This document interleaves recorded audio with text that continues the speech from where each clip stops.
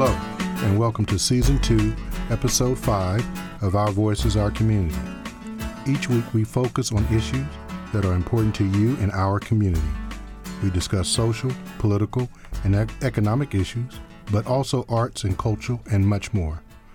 Our goal is to merge local with state and national issues that affect our lives in Roanoke, the New River Valley, and Southwest Virginia. Today, we are joined by Will Solari, Catherine Stromberg, and Karen Fry-Cobb. Welcome. Thanks. How's everybody? Hello. Good afternoon. Great. How everyone's had a great week? So far, so good. So far, so good. Mm-hmm. Okay. Well, we do have a lot to talk about today. Our focus today will be on the retirement of our beloved Chief of Police, Tim Jones, and also the Roanoke City school bus controversy. And also we're going to be talking about issues regarding women equality. Thank you, Will. Not nearly as important, though. But women equality and also equal pay.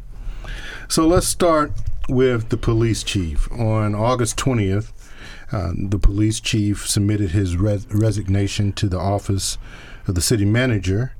Effective on February 1, 2020, he will be resigning. That will be 39 years of service that he has been a part of in this community. And so I guess we can start about what are your thoughts about the retirement? And I'm looking at Catherine because you seem so anxious right now to kind of respond to this. Oh, well, I also want to hear what Karen has to say. But I am glad that he has decided to retire and to not stay here and keep making divisive comments. I'm also... Honestly, I was happy when he announced his retirement, but now a couple days later, as I'm seeing some really kind of scary news about the fact that the Roanoke police did not protect this one young woman who was a witness in one of their murder cases, I'm seeing that we are paying a huge and steep price for our police chief not having a great relationship with the community, and I would put this on his hands and their hands. And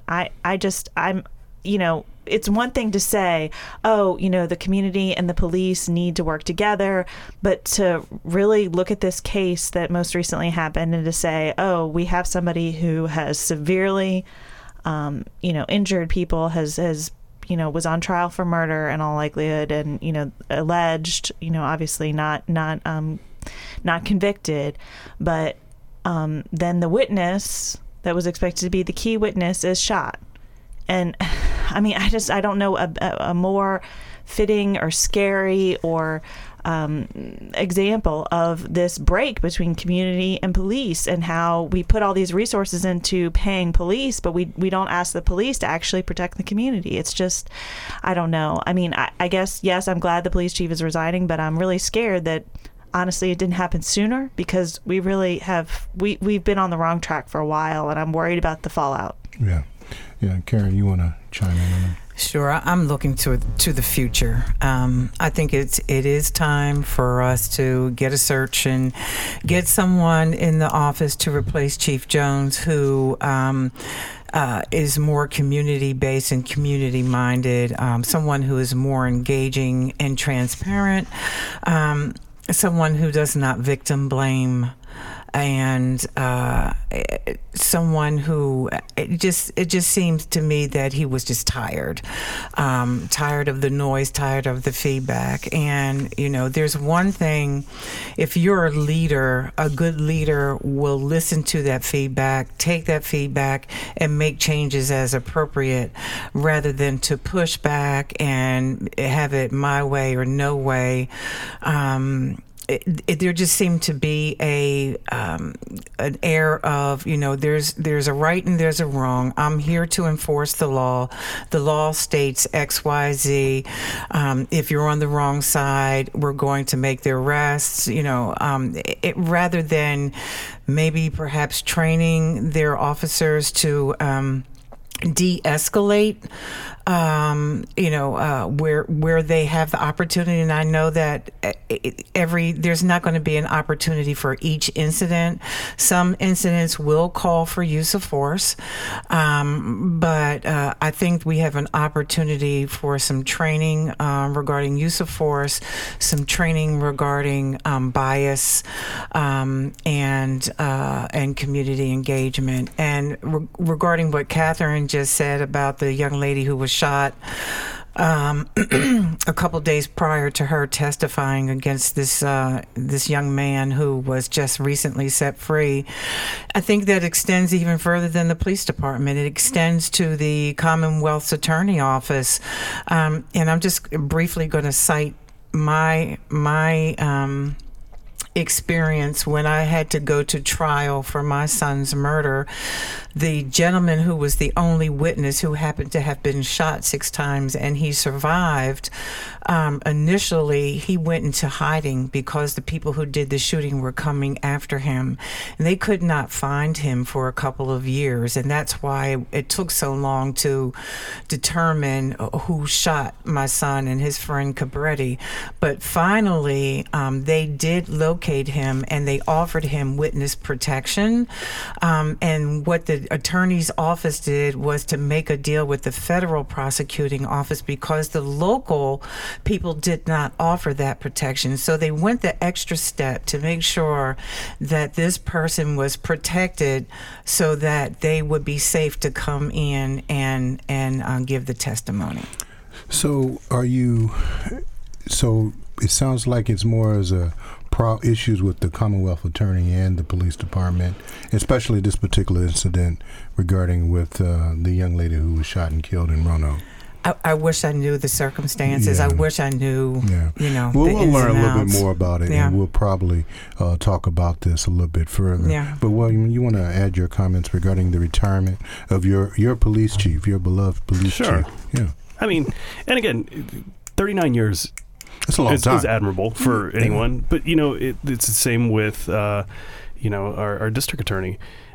You either, in any kind of relationship, especially one that long, if it's a relationship between the community and the police department, whether it's the law side of it, the legal side of it, or just strictly enforcing the law, you either grow with the community or you grow apart. And, it's very clear by, the police chief's messaging, the way he speaks about crime, the way he speaks about the city, but they've definitely grown apart. It's abundantly clear this is not a job he seems to enjoy. He doesn't take pride in the kind of work that they're doing or finding new ways to do work. It's just gotten to be, it seems arduous for him. And so, I wish him the best in retirement. But I think moving forward as a city, we have to look at candidates very seriously and determine whether they are able to grow with the city or not. And again, your job as chief of police isn't always to agree with the city or everything else, but it's also a partnership. And again, if you don't grow with them, you grow apart. So let's say you guys were part of the search committee looking for a new police chief. What are the qualities you guys looking for in selecting a new police chief for this city? Oh, well, first and foremost, you have to have those leadership skills. I mean, and what is the type of leadership that you have? Is it authoritarian? Is it collaborative? We definitely need to look at their past record more than beyond the resume. Get references. Have a consultant come in that doesn't have any buy-in or connections with city leaders, with the police department, somebody solely independent who has subject matter knowledge, expertise of police and leadership. And then we need to make sure that they're not biased. I mean, bottom line, we need to make sure that this person is inclusive, that they're a firm believer in inclusion and diversity, and that they are able to transfer that education and belief to the staff and ranks that will be reporting up to either him or her. I think sometimes we assume that it's going to be a man. But, boy, would I be glad to see a woman take that job. Yeah. Yeah, I mean, I would love to see a cultural change agent, who could change the culture of our overall thinking, even about law enforcement. We're talking about how we enforce the laws and what we consider to be a priority. Do we consider it to be property crimes to be a priority, or do we consider violent crimes against women and against our most vulnerable citizens to be a priority? So I would hope that we're prioritizing somebody who prioritizes those most violent crimes that really disrupt our community the most, because we're not seeing a good resolution rate on those, I don't think. And we need to see every single one of those resolved. And we need to see that we don't just prioritize having 10 police officers at a time downtown, telling people not to spit on the sidewalk, but, not that you should spit on the sidewalk, but I think that's a minor crime. But, we just need a different sort of attitude. I agree. I tend to agree. I think that we claim, and I use that very loosely, claim to be a progressive city in Roanoke. Be honest with you, I have my doubts on that term progressive in Roanoke. But I think if we're going to use that term and use that definition, I think we need to find leaders to be in line with those qualities and those principles. That is what we're trying to be as a city. So I think that's what we need to look for. And then also, I think the belief of police has to be more personable. I believe in the concept of community police. I think it's the beauty of having relationships is important. And I think you can get a lot of things done when you have the ability to have relationships with each other.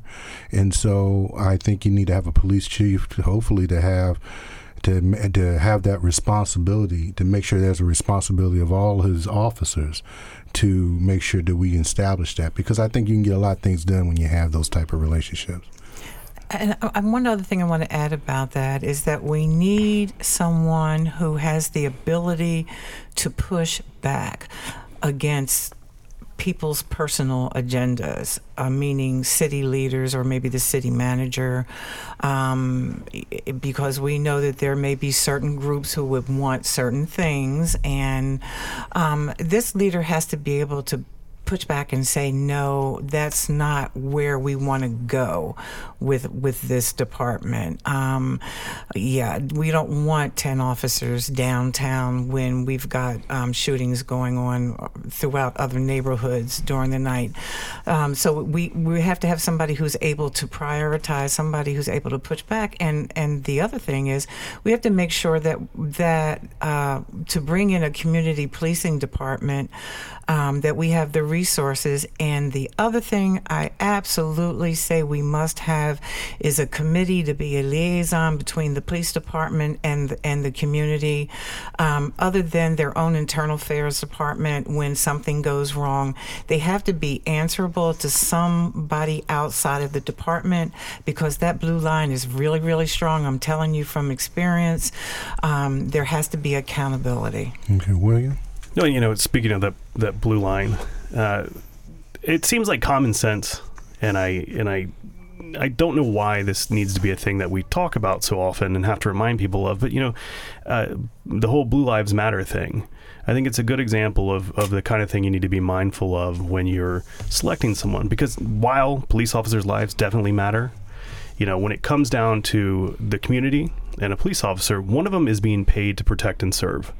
And if you don't follow that, if you don't believe that that's paramount above anything else, then you're not really doing your job, and you're not actually committed to the law or being a police officer. Again, I liked what you said, Robert, about being, someone who is engaged with the community, who's part of the community and is active in it, because that person's invested then. It isn't them versus us. There's no, two sides to this story. We're all in this together. And so if you're taking that approach, and again, if you're looking for more progressive and creative solutions to filling this position, that's the kind of thing I think they need to be looking for. Someone who loves the law because they want to protect people, because they want to help people, not someone who, is like, oh, it's my 9 to 5 and God, people, it's just getting worse every day and it's a rap video and I hate this. Like, that attitude about work, like that sucks for everybody. Yeah, that sucks for him. That sucks for us as a community, and if you find people again who really and there are a lot of good police officers out there. There's people who really do enjoy protecting people, serving people, and upholding the law all at the same time without doing any of the kind of horrible things we associate with police officers. If we can find that person, even if they're a comet, that's who we got to get. Yeah. Well, I know that Bob Cowell, the city manager, is going to be leading the charge to find a search, and he's mentioned before that he's going to hire whoever's the cheapest to hire. Well, I know he's hiring a search firm, and I'm not a big fan of executive search firms. I mean, you pay a whole lot of money for a whole lot of nothingness, and I shouldn't say nothingness, but you'll get some people, and then they wind up finding the people after they do the executive search. They'll find somebody who's actually living down the street from somebody, or within the rank. Well, why don't we just hire that? It's always interesting. Was it the chief of police in Norfolk who got let go for trying to reform her department and hold people to standards and whatever? Yeah, let's just get her. Search is over. Yeah, a lot of pushback. Well, there's a lot of pushback on that, and I probably have some reasons behind that. But again, he will be looking for a search firm.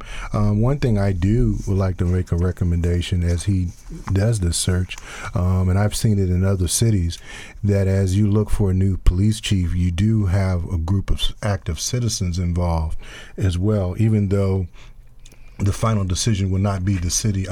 Will not be just the committee, but just input.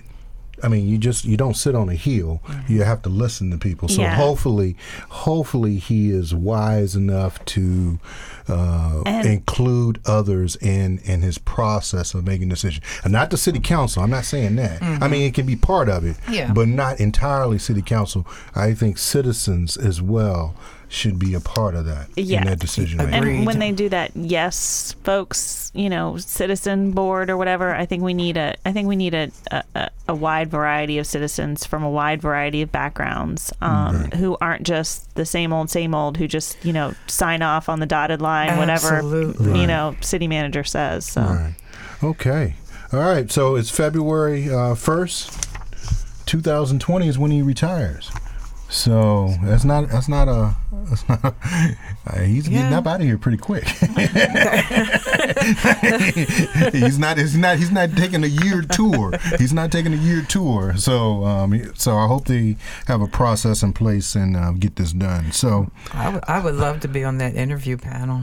Okay, well, we'll I'm just putting that out there. Well, we'll put your name in there. I have to say, these tensions, though, they're not going away. I just saw that de Blasio got subtweeted by some benevolent something police officers association saying that there was some hate crime that occurred, and de Blasio tweets out that we're working on this hate crime. Someone was attacked with a clearly Jewish religious man is walking around New York and is attacked, and they're working on solving the crime.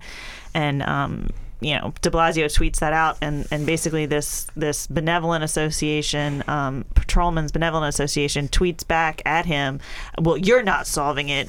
And just a bunch of angry hate. And I thought, man, if de Blasio, anything happens to him, I'm gonna know where to look. Right. So we'll see what happens in around this, and we'll of course we'll keep in touch with everyone about the activities of the search. So 2 weeks ago, thank God I'm not involved in this, but 2 weeks ago, kids went back to school. As a grandparent now, thank God, and I'm so happy to be a grandparent now. But the kids, Catherine, your kids went back to school. I know you was pretty happy that they went back to school. However, the bus system here in Roanoke City School was a little tardy. They were tardy to the party in providing transportation to the schools. It was actually a couple hours some of our children didn't make it to the school system.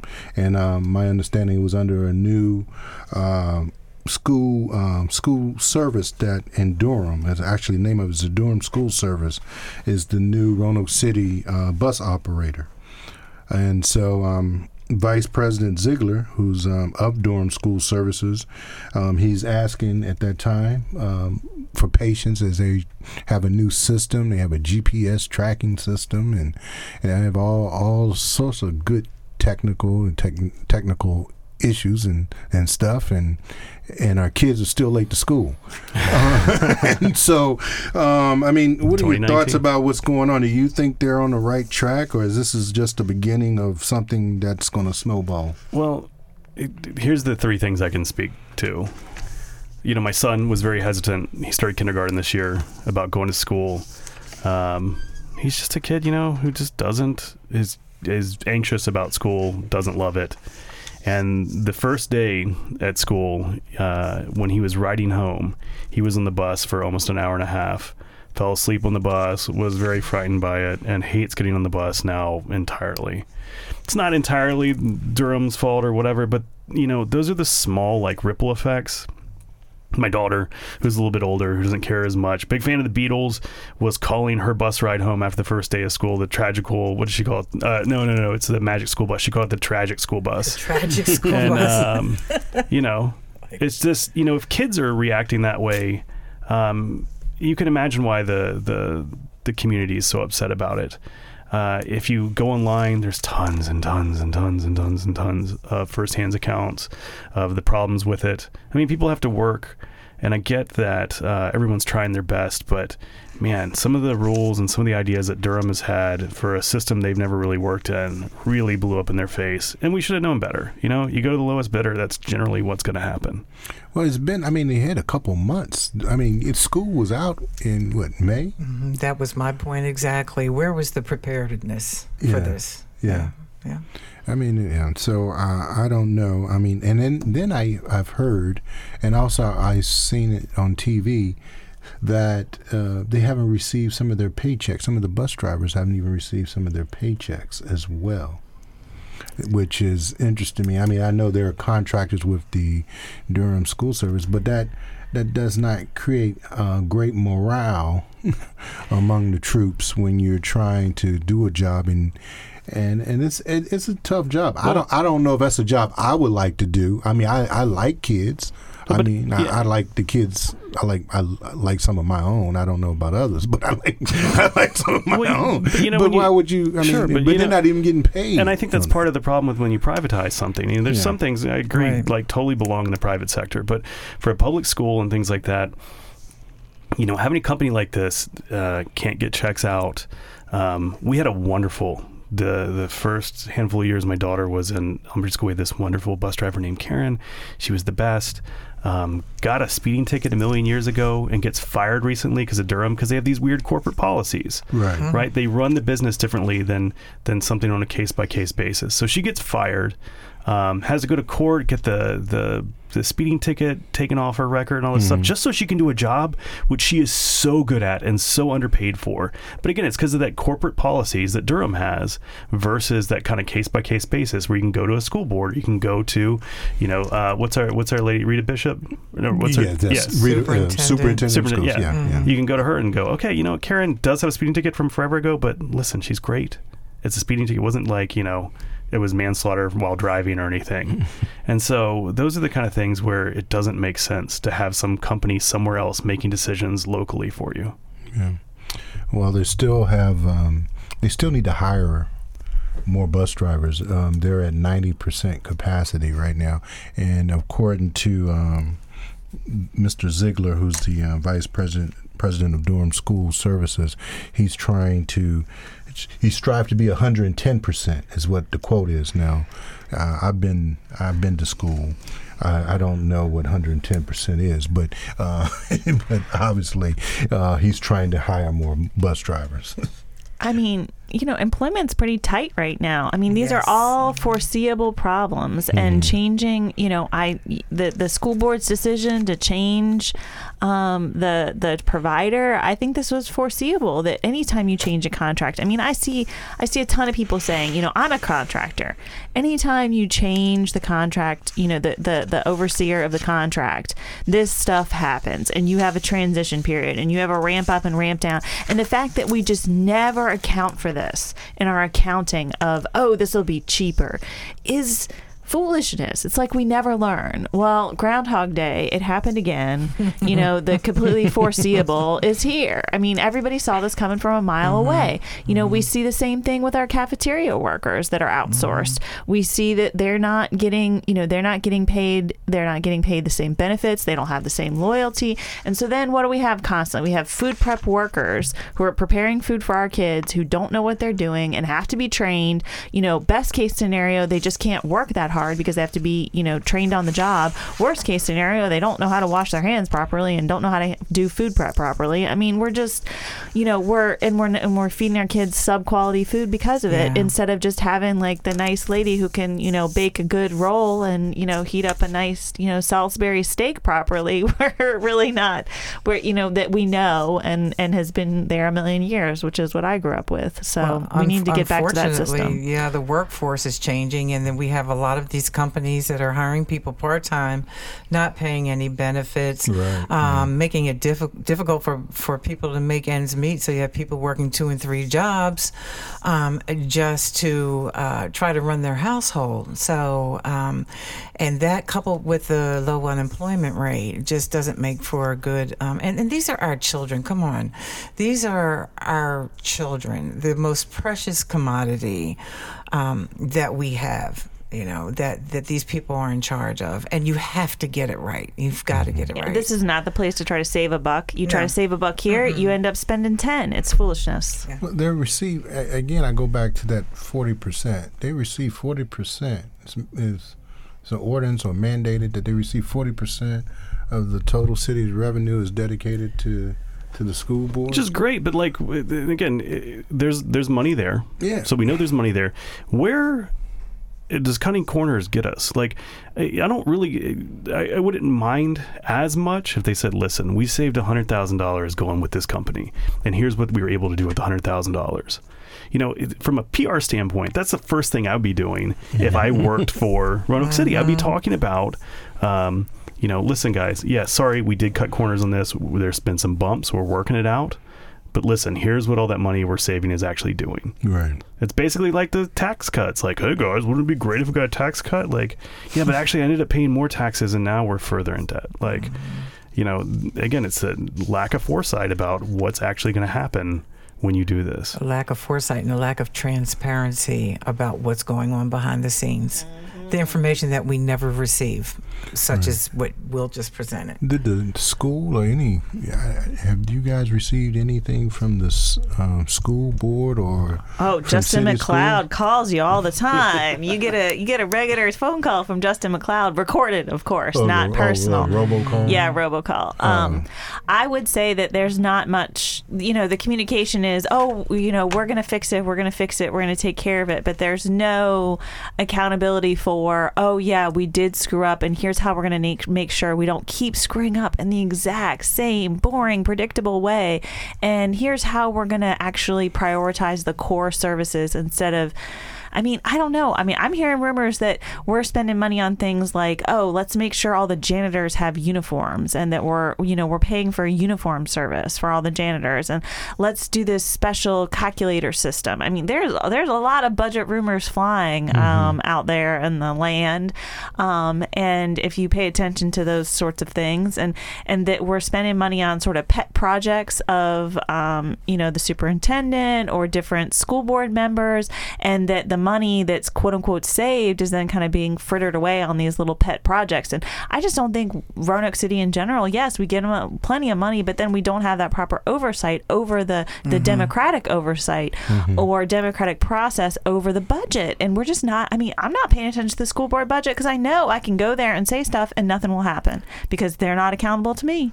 Well, maybe the superintendent will follow suit of Chief Jones. We'll see. Well, but I mean, that is one thing, is that the school board is appointed. It is, and they're not elected. And so maybe, that's one of the things that you could do to help change that overall process. Yeah. And, and it would be interesting, again, instead of the massive amounts of work that they're doing for the PR side of this, would be just be, hey guys, listen, we had some hiccups. You guys want to all come and talk to us about it? Simple, just sit down for an hour. We'll meet in a gym somewhere and just let us know what you think. Solutions, because again, that's a think tank, right? Like, you have a free think tank. You have a lot of people with a lot of ideas, and maybe one of them's great. So just try it. In the worst case scenario, people feel better about their voice being heard. Yep.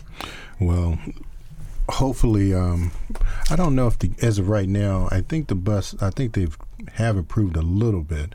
I know some of the children that are on my corner of my house, where it's like a gathering of kids 7 o'clock in the morning.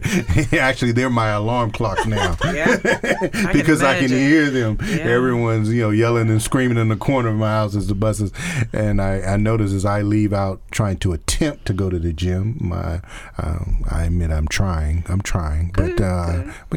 But as I go out, I still see the kids as I'm trying to go to the gym.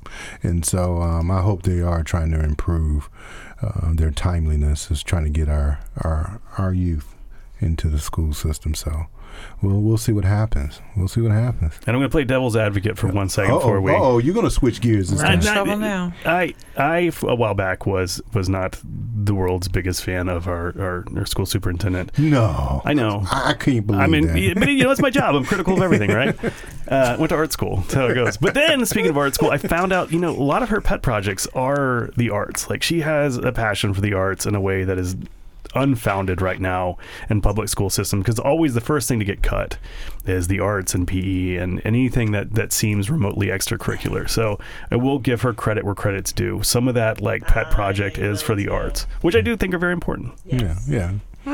So prioritize. I'm going to give a shout out to the awesome arts that have been in my kid's school. That is true. And the awesome. What school is that? So he's at Highland Spring right now. Okay. Not Highland Spring, Highland Park. He used to be at Crystal Spring. And he moved over to Highland Park. And they have this amazing strings room that's just unbelievable. The strings and percussion and everything there is just so cool. And I'm so excited for him to be able to do that. And he always had amazing art class and Spanish, and RCPS Plus is amazing, and I love it. That stuff, love. But we got to get a handle on some of this outsourcing, because that's not okay. Yeah. And if they can't get to school to get to those art classes, then we have a problem. Right? Yeah, you're right. And I'm a proponent of arts. I'm definitely a proponent of arts. That's how I went to college, was on a music scholarship. It was because of the band. And so you sing? No, I don't sing. Well, I can do my Luther Vandross in the shower. No. I mean, if you put the shower right here, I can do it. I don't know if I want to mic you in the shower. Next week, we'll bring a shower in here, and I'll show you the quality of my voice. But no, I played the jazz trumpet, and that was that actually helped me get through school. So that I am a strong proponent of it, and it is a great strategic way of thinking. As well as learning the arts. And so, well, we'll see what happens, and we'll see how the buses go. Well, you want to add something? Close us out on here? Oh, no, that was it. Love the arts. You got confused when I started talking about Luther Vandross. Talking about singing in the shower, and I was like, and I'm just sitting there looking at the equipment, and I was like, oh yeah, we could. No, I was like, you just lost your train of thought when I started talking about singing. Went down a complicated road. Okay, well, I think it's time to move on here. So on Monday, we celebrated Women's Equality Day, which honors the passing of 1920 adoption of the 19th Amendment of the United States. That happened on Monday. You guys, I assume there's some excitement. I didn't hear it from you. There's some excitement about that, right? But before we talk about it, we're going to talk about that, and we're going to talk about equality. But also, I want to kind of give you guys some information that I learned. overall, women, and we're talking about equal pay as well, overall, women take home 80 cents for every dollar earned by men, according to a National Partnership for Women and Families analysis on census data. The news for women of color is actually even worse. For example, Hispanic women earn only 62% of what white men make and 86% of what Hispanic men make, according to the Institute of Women's Policy Research. And black women only make slightly more, 65% of white men's earnings and 89% of black men's earnings. Actually, poll after poll that they have, you see the different polls shows there's an overwhelming support for equal pay. I know there was some legislature that went to the Senate, but they did not do anything as far as moving that forward. I know there was something in the House of Representatives, but of course, our great leaders in the Senate have decided that it's not useful to do anything about it. So typically on this subject matter, I have some sense, but I always like to kind of lean toward the experts in the room. And so I'm going to lean toward Catherine and Karen real quick. What are your thoughts about the equal pay, the equality issue, number one, and also the equal pay? Well, I know there's going to be a lot of commentary around this, but I want to just start off with something positive. And that positive thing is that there are some states that are moving to, and I'm sure everybody's filled out an application at some point, and they used to they would ask, what is your current salary? So there are some states that are moving towards removing that question from the application, because if you have a woman applying for the job and they ask what is their current salary, a lot of the companies would go, so if we're going to hire them, we're going to pay them 10% maybe or 15% above what they're currently making. But if you don't have that question on the application, you don't know what they're currently making, so you need to pay them according to their skill set and their experience and their capabilities, rather than give a percentage above what their current salary is. And hopefully that's going to start to equalize things a little bit more. I know my company has moved to that particular model, and it's been extremely helpful in making sure that women are paid the same as men. Okay. Catherine?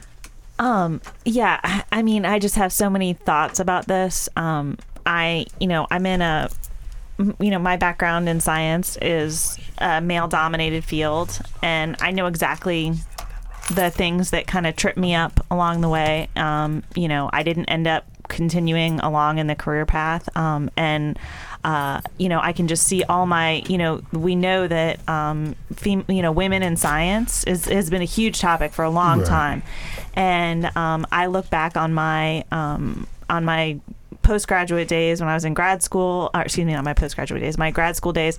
And I have this, in 2005, I wrote about women in science and the pipeline and leaking out. Well, I don't really think we're leaked out anymore. I think women, and especially women of color, and also men of color, are often pushed out of these elite fields that you can be in there, but when you're the only person in the room, or the culture is very hostile to you, that's created, that's on purpose, and it's to push you out.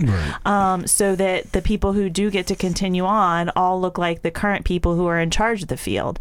And I acutely felt this. I mean, as we're talking about like people like Epstein, I'm looking through the lists of people that Epstein funded at Harvard, at MIT, and I'm thinking about just how hostile all those environments are to women in science and how we want to do science, and even giving a presentation, and how you get questions like, well, how are you sure? It's like, you've got to, they say like, backwards in high heels. Well, you got to prove it twice. You can't just prove it once. You got to prove it twice. Well, that takes more time. So then they're like, oh, well, you're not as productive in your research career. And it's like, Jesus, like I give up. Like, and that's literally what I did. I gave up. So, when we talk about women's equality, it's not just a matter of creating, equal pay, but allowing women to be in environments that aren't hostile and everyone, women and men of different colors and backgrounds, to be in fields that are not hostile to them. So I would like less hostility in the workplace to people who aren't. You just want peace in the world and love. Peace, love, less hostility.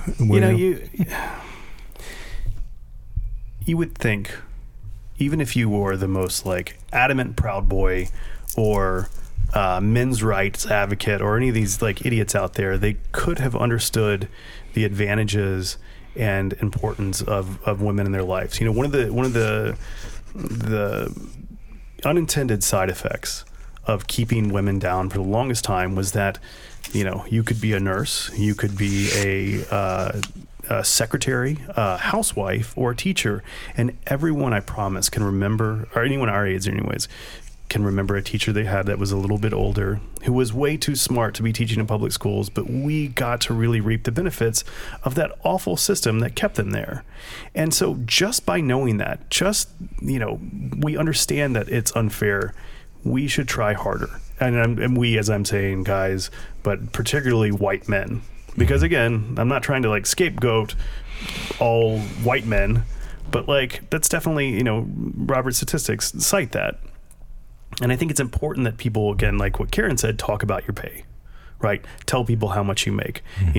Some neoconservative taught everybody a while back that you shouldn't discuss salary. And that's because they don't want to pay people what they're worth. And if someone finds out that a man's making more than them, that, another, person's making more than, then they can call it into question. But if you don't talk about your pay, then no problem. Right. So again, while we're talking about money, vote with your dollars, everybody. If you see an organization that, Jimmy John's kills, endangered species, don't shop there. Don't do the things. Beyond all the troubling stuff about Chick-fil-A, 90% of the people who are staffing that place that don't work in the kitchen are women. And they have to say my pleasure to serve you, and all these really upsetting, subservient things. Mm-hmm. And so again, vote with your dollars, people. Get out there and make sure that that women's rights or minority rights or anyone's rights are equal. Yeah, I think men need to be, especially in the different industries where women are in the workplace. Men need to be, like you mentioned before, they need to be allies. I mean, they need to understand the value of having women of being in the workplace and understand the great talents that they do bring to the table. And men need to understand that. I mean, and be aware of that. And so, I'm gonna open a giant can of worms for Catherine. Open it up. Because we only have an hour. But these are the things that I do really think people need to consider. Yeah. Is that if you're against, it doesn't matter if you're pro-life or pro-choice, for example. Right. If you're one of these people in Georgia, Alabama, it's not just that you're pro-life. It's that you are against women having a choice. And in fact, with their legislation, I think Bill Weld said this today. If you're for that and you're one of those people, then you're siding with rapists. If you can't have an abortion because of rape or incest, and you don't think a woman should have that choice, then you're going, yeah, but the guy who raped you or the family member that impregnated you is right. And so, women's rights and how to advocate women's rights Catherine, are human rights to you. Yeah, I mean, it's unreal how we can kind of demonize women as, baby killers when we have men going around shooting up schools. And it's whoa, how are we framing this? Women, I think, the best answer to the abortion debate is that what we need is the reproductive freedom. So reproductive freedom means not just, and this was defined and thought of by Black women and women of color, thinking about how we're going to have not just abortion rights, but we should have the rights to, a family when we want it. When we want to reproduce, when we want to have kids, there shouldn't be someone there saying, well, sorry, that second kid you won't be able to afford to feed it, so you can't have it. If we truly need to have reproductive freedom, which means that women get to decide how many kids they're going to have, and not have that dictated to them in some way by some like Reaganomics welfare queen, blah blah blah, and that woman didn't even have children actually. Well, so and that's whatever. That's one of the true like civil libertarian things that not a lot of conservatives or libertarians, whatever, enforce as much, is that it doesn't matter again what you believe. It's the fact that no one should be able to tell another person, especially a woman, what they can do with their body. And at the end of the day, those are the kind of very easy steps I think everyone could take to be less misogynistic, to fix these things like having the equal pay amendment. Yeah, I mean, I think we get back to the fact that a lot of guys enjoy the benefits of not having to compete with women in the workplace. That some guys are just afraid to compete. That they're worried that, well, if I have to compete with all these women, I'm not going to get the job. Or they might see you breastfeed in public. Oh well, yeah, that's super scary. Yes, I think some of these Proud Boys, they do want to tell you what to do with your body. I mean, I really do think that some of them want to go there, and I think some people are just a little bit uncomfortable, and I think we have to be more comfortable with being a little bit uncomfortable. I think a lot of us just need to be like, you know what, maybe this or that doesn't make me comfortable because I'm not used to it, but that's what change feels like, right? And really what's ultimately more uncomfortable, like seeing someone breastfeed or the vice president calling his wife mother.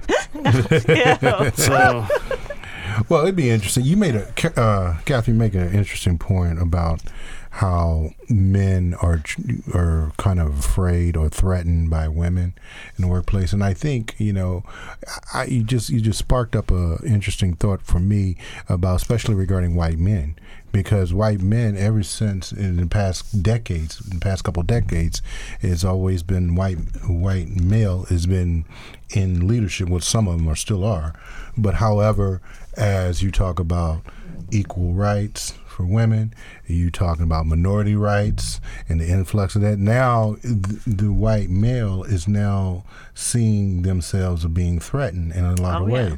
And so it'd be interesting. You know what is interesting? It'd be interesting to have a podcast and invite and William, I mean, I'll sit in the corner, but I'll make sure I have my mic close by. Oh, sure. But just to talk about that and really have a real conversation about that, because it is a serious issue. The white male is somewhat, in some ways, being threatened, and we can talk about influence and all that. But as a human being, as a white male, you see different elements of people looking at your livelihood, your job, that's something you can talk about. And absolutely, but it gets back to the drum I beat every time. It comes down to lack of critical thinking. Yeah.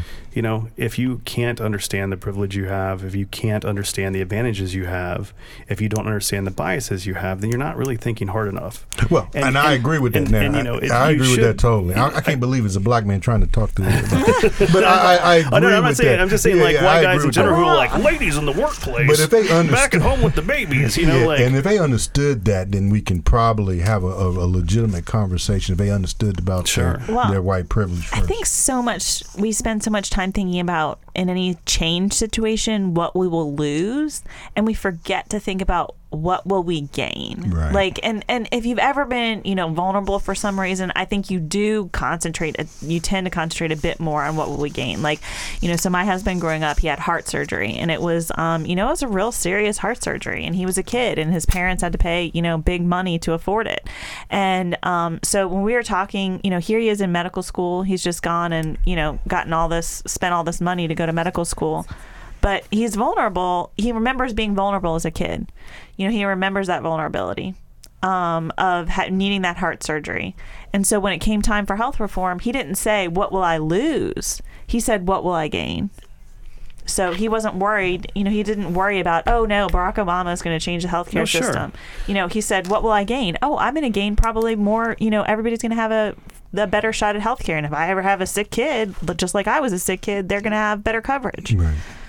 Yeah, and I do. I think it also leads to fixing a lot of the problems we have and the misunderstandings. When you start to understand those things, then even if they're different, you start to celebrate those differences, and once you start to embrace that, you see that again, not all women are feminazis, not all, whatever. It's very different than you think. It's like I'm a feminazi. Well, but it's like the guy who's like, how hard is it to raise the kids? I go to work all day and whatever. Stay home with the kids for a day. See how easy it is. Like, all it takes is just putting yourself in that position long enough and just, again, thinking critically about it to make all the difference. Yeah.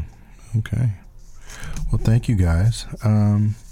Well, we'll talk about celebrate this month. You want to add something else, Catherine? Oh no, I was going to say what we're looking forward to, right? That's are we to do that or okay, no? Catherine, you're taking my job. Oh no, I was just pulling the mic in. Sorry. That's all right. Well, so doing that, what are you looking forward to? Are you going first on what we're looking no, forward to? No, I'm not going first. I always like to go last. I'm looking forward to Moonshine and Democrats that's Saturday. Right. That's right. I'm going to have a little moonshine. So you are going. The 31st. Yeah, I still need to buy my ticket. I hope there's tickets left. I need to get it. I'm pretty sure there's tickets. 31st, I'm going. And so I'm looking forward to that because I'm actually emceeing this event. Oh well, excellent. Nice. Well, I'm not expecting to have any jokes or anything, but after I see some of the characters that come in, I might have some jokes. You can always play trumpet. Well, yeah, I can do the trumpet thing, or my Luther Vandross. Just bring a shower. Absolutely. What about you, William? Again, I was listening to NPR this morning, and they were talking about the amount of people who are primarying Donald Trump and the Republican Party. So I'm curious about that. So talk about that. So there's actually one candidate, one potential runner. And they just decided they opened the door now. Yep. The floodgates are open now? Yeah. There was Weld, who was there for a while, and he was the former candidate for vice president when Johnson was running as Libertarian. Oh, okay. Which I just learned this morning. I sound like I know a lot about it. But yeah, I was listening to the radio. So he started it, and the guy again is he seems super sharp and logical and whatever else, and it seems like a miracle that someone can be rational in 2019. And I think it's that is true. I'm going, man. Well, for a rotting party, this guy seems very together. But I think I'm curious about to see how that plays out, because I think that will start to show a divide, and people who actually care about, whether you agree with them or not, common sense values, conservative values, whatever else is used to be staples of the Republican Party. Oh. Well, I'd be curious too. It'd be interesting. Wouldn't it be interesting that Trump goes and have to go into a primary? No, I love it. In 2020? I love it. Yeah. I hope so, but I'm not going to get my hopes up. Yeah, that would be interesting. Yeah. And those are the kind of things where I'm just like, and maybe it's because it's not my party, but I'm like, that would make for great television. That's the thing I want to see. Well, good. It's like four guys being like, man, you're an idiot. Well, I know for me, tonight tonight and tomorrow, during this taping, I should say, tonight we're having a public forum regarding Evan Springs development that's going to be happening in the Northwest area. So I hope there will be a great attendance to that. The developer is going to talk, and we'll see what happens from that. So the idea is that they're going to build a large living retail kind of space? Multi-use, and it's going to be 120 acres of land. Wow. And it's going to critically impact the Northwest area. It's going to change the concept of neighborhood. Well, what's there now? What's in the... Well, right now, it's right off of Interstate 581, right across from Valley View. Right there, there's land there. But but there's 17 landowners involved in this. So and there's some houses, not a lot, but most of it is a lot of the land, and a lot of the lands are not being used. Sure. But, I mean, I'm sure it'll be very popular right by the airport. Well, yeah. It's going to be popular. I think it's going to be a popular issue for the next 2 years as they go into the rezoning phase. Then it has to go to city council for rezoning, and that's where we'll see what our city leaders will decide on. Well, that's kind of close to your neighborhood. How do you feel about Well, I that? literally live. Yeah. I live a half a mile away from what the proposed development will be, so I'll be impacted, and I'll be there tonight. And we've been doing stories in the magazine, and we'll continue to do that. We have a great writer who's really tracking this story, but we need to start bringing awareness. And I think if the public, I'm like this. If the public is saying, "Hey, do this," that's their right. But if the public is against it, they need to say something, because this developer's coming in. He's bringing money, and when developers bring money, somebody's pocket's going to be lined somewhere. And I shouldn't say that, but I should say that. Yeah. And so there's going to be somebody's going to be influencing decisions that might not be aligned with the community. So I think it's important that they have a great showing out there to kind of make sure that whatever direction the community takes is the one they want to take. So are you excited about it? Are you skeptical of it? Are you kind of neutral right now? Because I don't know anything about it. Well, it's about gentrification. And to me, I see gentrification. I've seen it before firsthand. And I always try not to reference my situation in Seattle, but when I moved to Seattle, early part of the 90s, the central area was the African American area, and there was no small businesses. It was a food desert, and I mean, literally in the central of the city, no food desert. It was a food desert, and it was a lot of gang violence. And my father has a church in the Central District, and his house was literally 2 blocks away. And I never forget the first day I came back. And I when I came back, when I first went for the first time to Seattle, and I walked down the street, I literally witnessed a drive-by shooting. Literally, I literally jumped in the bushes, trying to go to a convenience store. Any rate, but I've seen some positive influence of people coming into the city and building up some businesses. Now, there was corporate business. The first thing they built was a Starbucks. Of course. Of course, my father, the rebel that he is, was totally against it. Sure, and that's their stomping ground. Right? Yeah, that's their headquarters. They built a Starbucks in there. But what they did was that also was an anchor for other businesses in that area. But then the property value went up. Start going up, and then the property value started going up. People, especially of color, couldn't buy the houses. Sure. And so there they started in that area. They started moving south, which is, if you know anything about Seattle, is Renton and Tukwila and Tacoma. So the black population started moving south, and then prices going up. And right now, you can't even buy a house in Seattle, especially downtown, over $900,000. And it's becoming a San Francisco. Mm-hmm. So I'm not saying Roanoke's going to turn into San Francisco or Seattle, but understand, when developers coming in there, they're coming in to make money. So you're hoping for responsible development then? I am looking for responsible development, and I hope that we can do something very that will be in line with the community. I'm about this. If they're in line, if the community is okay with it, who am I to argue with it? That's my whole point. But the community has to have input in it. But then also saying that they can't not say anything, and then developers come in and do something and then start complaining. You can't. You can't. Sure. You can't. You're going to have to be involved. This is a point in time that your voice have to be mentioned and entered into that.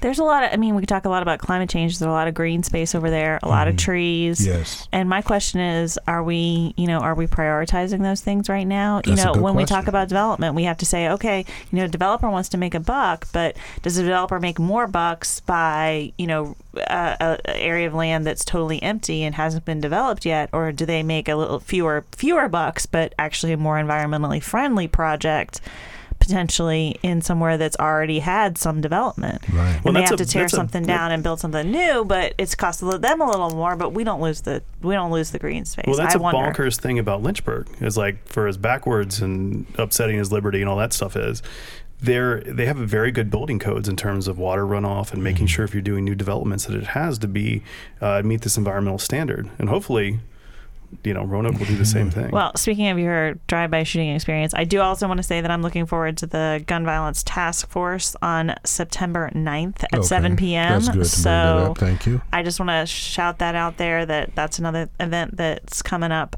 because I think by the time we do the next podcast, that it'll be too close to that to really Right, announce it exactly. then. So I Thank want you. to Right. shout it out now, September 9th. And I appreciate Monday. that. And the public forum is at William Fleming High School. It's on the 28th, and which is on this broadcast is today, and the 29th it will be at William Fleming at 6 p.m. So they're going to have it for 2 days. So we hope that people will come out. So thank you guys. Thank you for another great podcast. Of course, always thanks for having us. Always a pleasure. Always a pleasure. Thank you, and thank you for listening to Our Voices, Our Community, presented by Colors VA Magazine. You can also listen to us each Sunday at 3 p.m. on WROE 95.7 Radio Free Roanoke. We always have to give a shout out to them, and thank you for your support in that. And if you like what you have heard today, leave us a review. Also, be sure to like Our Voices, Our Community on Facebook. Thank you, and have a blessed day.